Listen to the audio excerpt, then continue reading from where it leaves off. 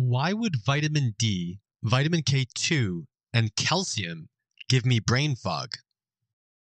This is a clip from a live Q&A session open to CMJ MasterPass members.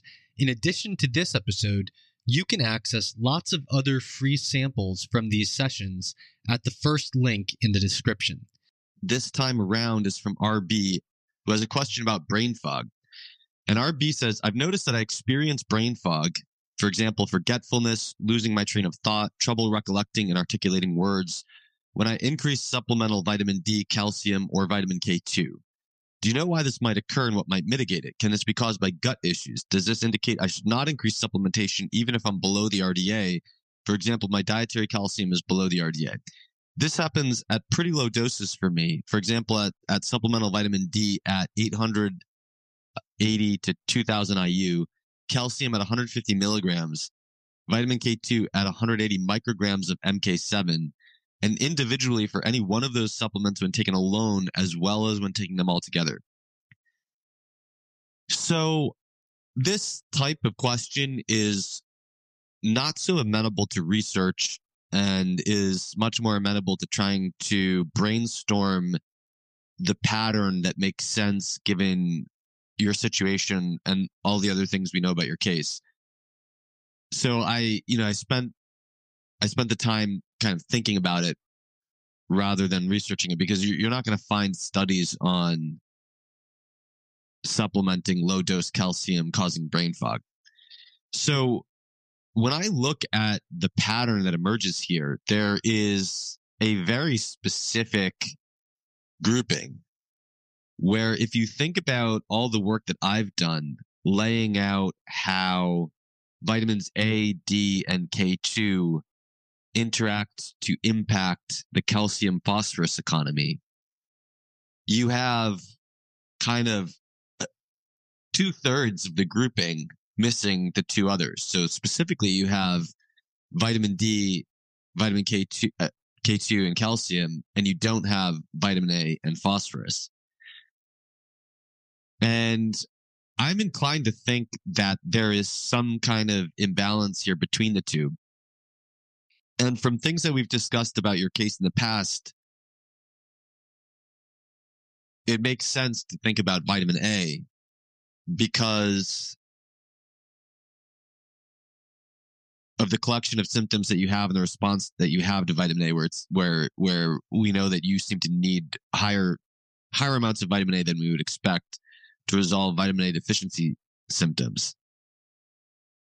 Now, I would also think about something that I've written, but not for a very long time. So if you go back to the beginning of my work on the fat-soluble vitamins, the beginning of my work on the interaction of the fat-soluble vitamins. So circa 2004, I started writing about fat-soluble vitamins in general. My first article that I ever wrote on nutrition science was Vitamin A, the Forgotten Bodybuilding Nutrient, for the Men's Health issue of Wise Traditions, the journal of the Weston A. Price Foundation.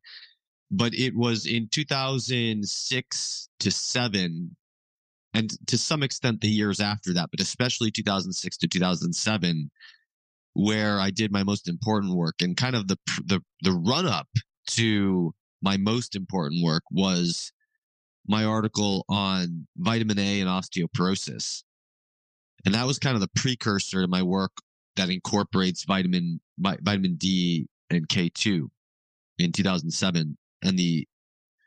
Culminating with the Activator X article in 2007, identifying the Activator X of Weston Price as vitamin K2.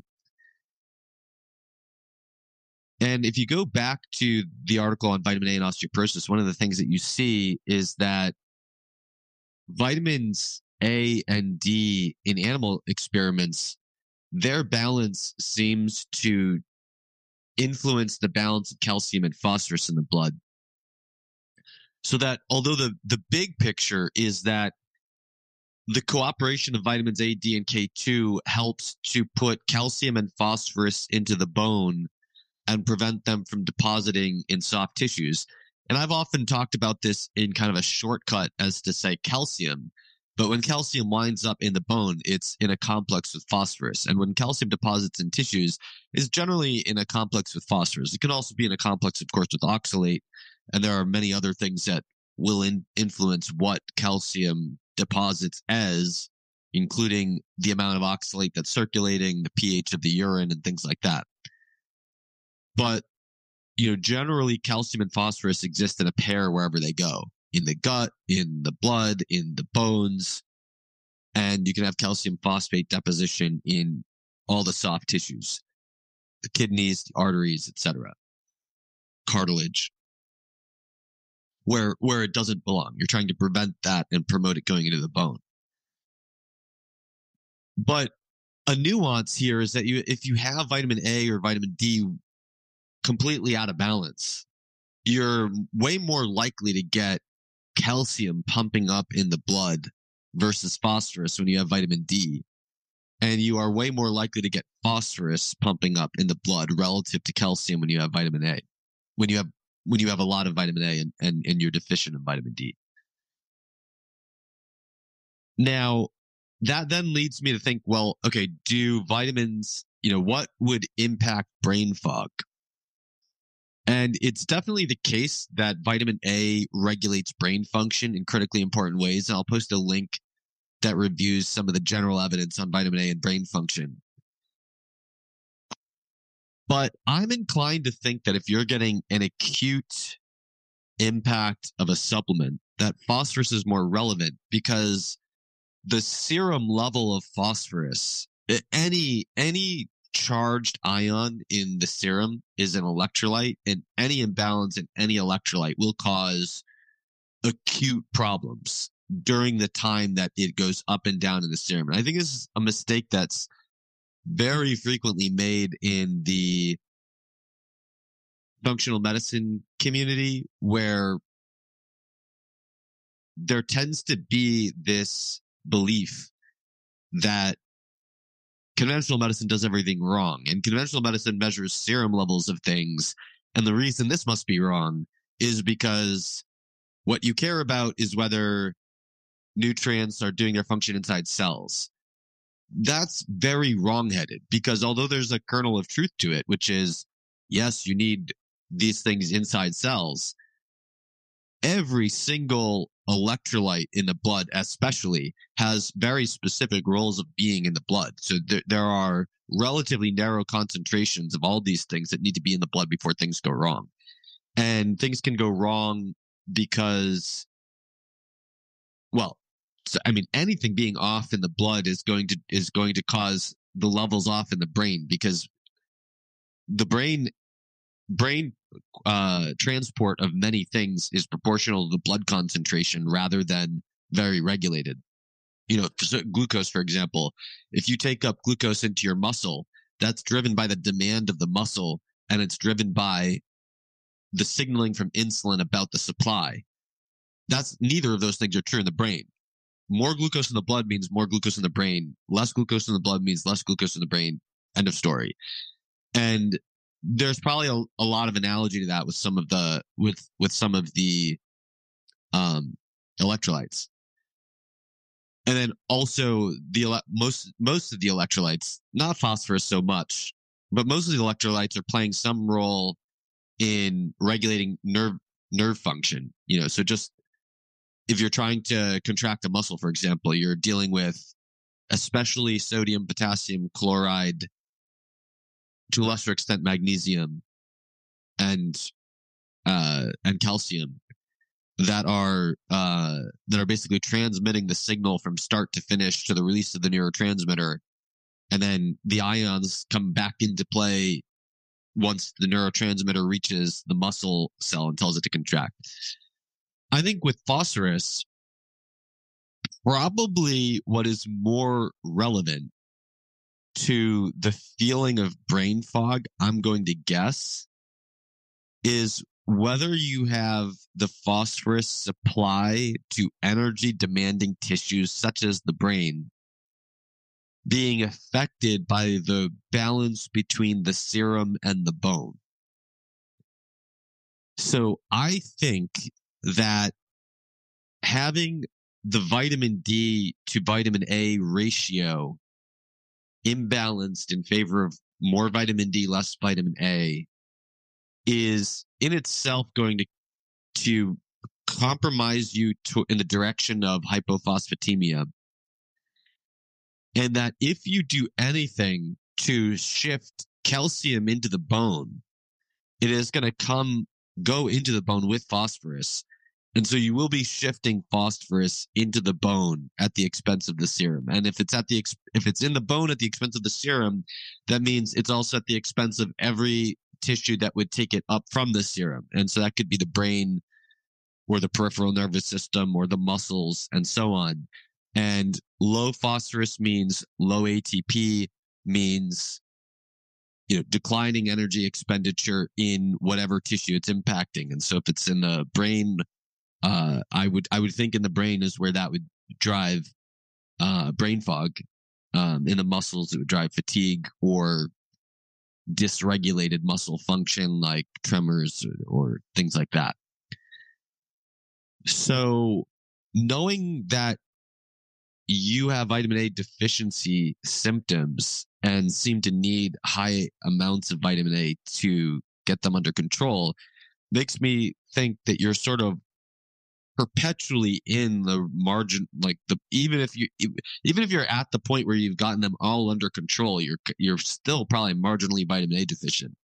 If you've just gotten rid of the clinical symptoms at the level you're at, you basically have no reserves against the negative symptoms. You're at the exact point of having resolved them. And if you're below that point, you're at negative reserves, right? So, and these vitamin D levels aren't that small. 2000 IU is a fairly reasonable dose of vitamin D relative to the average person's requirement. 150 milligrams of calcium is really small because there you're at, something on the order of an eighth of the average requirement. K2, 180 micrograms. I think that's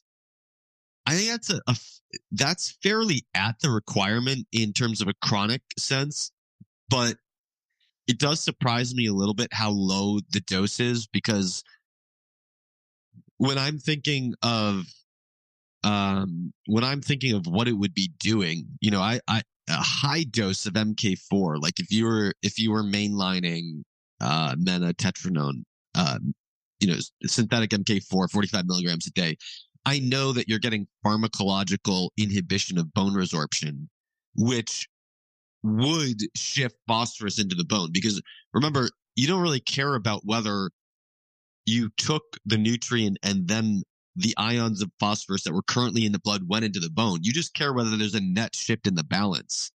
And so because you're always engaging in bone resorption and bone growth, and it's always going back and forth, it doesn't matter whether you kept phosphorus from coming out of the bone or put phosphorus into the bone, because it's always going back and forth. So if you shut off bone resorption, you have as a result of that, a net transfer of phosphorus into the bone, because you always have it going in, you always have it coming out, you stopped it from coming out, right? So that means more phosphorus winds up in the bone and less in the serum while it's having that effect. And so that's real easy to see from a high dose of MK4, because we know it's a pharmacological inhibitor of bone resorption. I would think 180 micrograms of MK7 is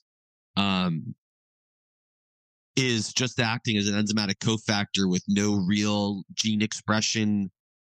I'm not saying no gene expression, but no, because the gene expression is mediated by MK4 likely. So some of this MK7 is converted into MK4, and it will alter gene expression. But it just surprises me, because I wouldn't think you would get a very meaningful, like quantitatively impactful change in gene expression. But it may be that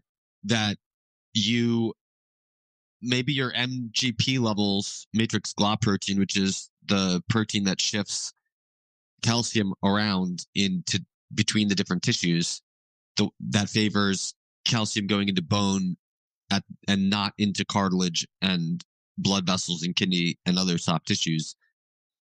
maybe that you chronically have that elevated beyond what the vitamin K is there to activate. And so when you put the vitamin K in, you have a sudden increase in the activation of that protein in a short time scale that does alter the calcium phosphorus balance. I do think that happens because my suspicion remains that the people who are getting heart palpitations from 180 micrograms of MK7, and I have since heard of people getting the same exact symptom of heart palpitations from MK4 as well. I do think the likely explanation for that is shifting calcium into the bone away from the serum. And if your vulnerability is hypocalcemia, then you're making yourself hypocalcemic with the K2. But in your case, due to your unusually high need for vitamin A, I think that your marginal deficit or your vulnerability is probably hypophosphatemia rather than hypocalcemia. And that's sort of wildly consistent with your past experience of relatively normal vitamin D causing hypercalcemia. And hypercalcemia will in general bias you towards hypophosphatemia because the more calcium you have, the more it'll bind to phosphorus and deposit somewhere. And if it deposits somewhere, it's being taken out of the blood. So if you have hypercalcemia, it's very likely to drive your phosphorus low because probably your hypercalcemia was up here, but then if your phosphorus was in the normal range, calcium complexes with phosphorus to go into the tissues, and now your calcium's still elevated. It's just not as elevated as it would have been if it didn't complex with the phosphorus, and now your phosphorus is brought from the normal range into the low range. So, I mean, given that that's been your past vulnerability, if you're avoiding that level of hypercalcemia, then you might not be in it, but you still, your vulnerability at the margins is for something to throw you into hypophosphatemia rather than to hypocalcemia. So like the other class of people who get heart palpitations from 180 micrograms of MK7, you are getting hypophosphatemic symptoms from MK7 that's resulting in brain fog. So that's what I think is going on there. So to go through some of the comment thread on this, Iris from Denmark said, I have the same issue regarding calcium. I get brain fog and other issues when I raise it, even though I'm only raising it to a level where a parathyroid test is fine. That's a test that shows if you have enough calcium or lack of vitamin D. For me, copper has worked and made me able to raise my calcium intake without problems, but I don't know why. I have to eat 10 milligrams of copper a day. I also get skin rashes, more fungal infections, and nerve pains when raising calcium. And again, copper has helped. So I think this is a different problem. One thing that I'd note is the amount of calcium that should maximally suppress your parathyroid is a lot higher than 150 milligrams for most people. And you didn't state the milligram amount of calcium that you're getting, but calcium at obviously your diet and supplements are interacting together. So I don't know what RB's normal calcium intake from food is on top of which this 150 milligrams is acting. But to take the 150 milligrams alone, that's way below what you would need to optimize your parathyroid hormone. And I also think if you need 10 milligrams of copper a day, and Iris, I know earlier you had higher amounts of copper, so this is sort of on the back end, I believe, of reducing the dose. Then this suggests to me that you have a defect in copper transport that you're treating with high dose copper, and that calcium might be acutely hurting the copper transport. So I'm not sure of that. But that's, and I didn't, I spent most of my prep time thinking about RB's case because that was the core question that got voted on. But my first suspicion would be really calcium it's a positively charged ion that it comes in fairly high amounts, right? Like, so even 150 milligrams is a low dose of calcium, but it's 15 times the very high dose of copper you're getting at 10 milligrams. And so because it's in such higher amounts, high amounts of calcium can overwhelm certain transporters. And I don't think a normal amount of calcium should overwhelm any of the gut transporters. But if you have a defective copper transporter, then it might be that transporter's defect does make it more vulnerable to copper, to calcium inhibition. In other words, if it's maybe what is defective about it is the characteristics that make it high affinity for copper relative to calcium. And so that means that its differential affinity for copper versus calcium is now blunted. It's kind of like a lot of gene defects are thermolabile gene defects, which means that the enzyme is damaged by heat more easily than it should be. And if they cause defects in metabolism under normal conditions, that means that the thermolability is vulnerable to body temperature. And so MTHFR is an example of this. The C677T mutation of MTHFR, and this is kind of going off on a tangent, but I think it illustrates the copper calcium principle that I'm trying to get at. The C677T polymorphism in MTHFR is thermolabile. The reason you get a 75% decrease in activity if you're homozygous is because your body temperature is too hot for the enzyme to function.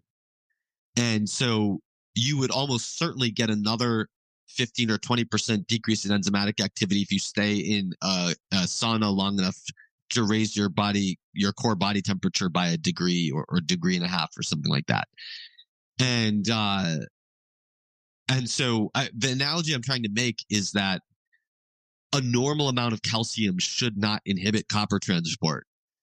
Megadosing calcium, sure, but a normal amount of calcium should not inhibit copper transport. But you might have a defect in the copper transport that is hurting the specificity of the transporter. And I'm speculating here, totally speculating here.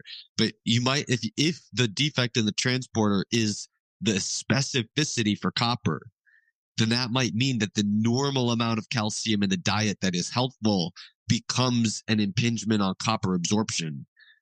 In the same way that normal body temperature becomes an impingement on MTHFR function if you're homozygous for C677T. So hope that helps.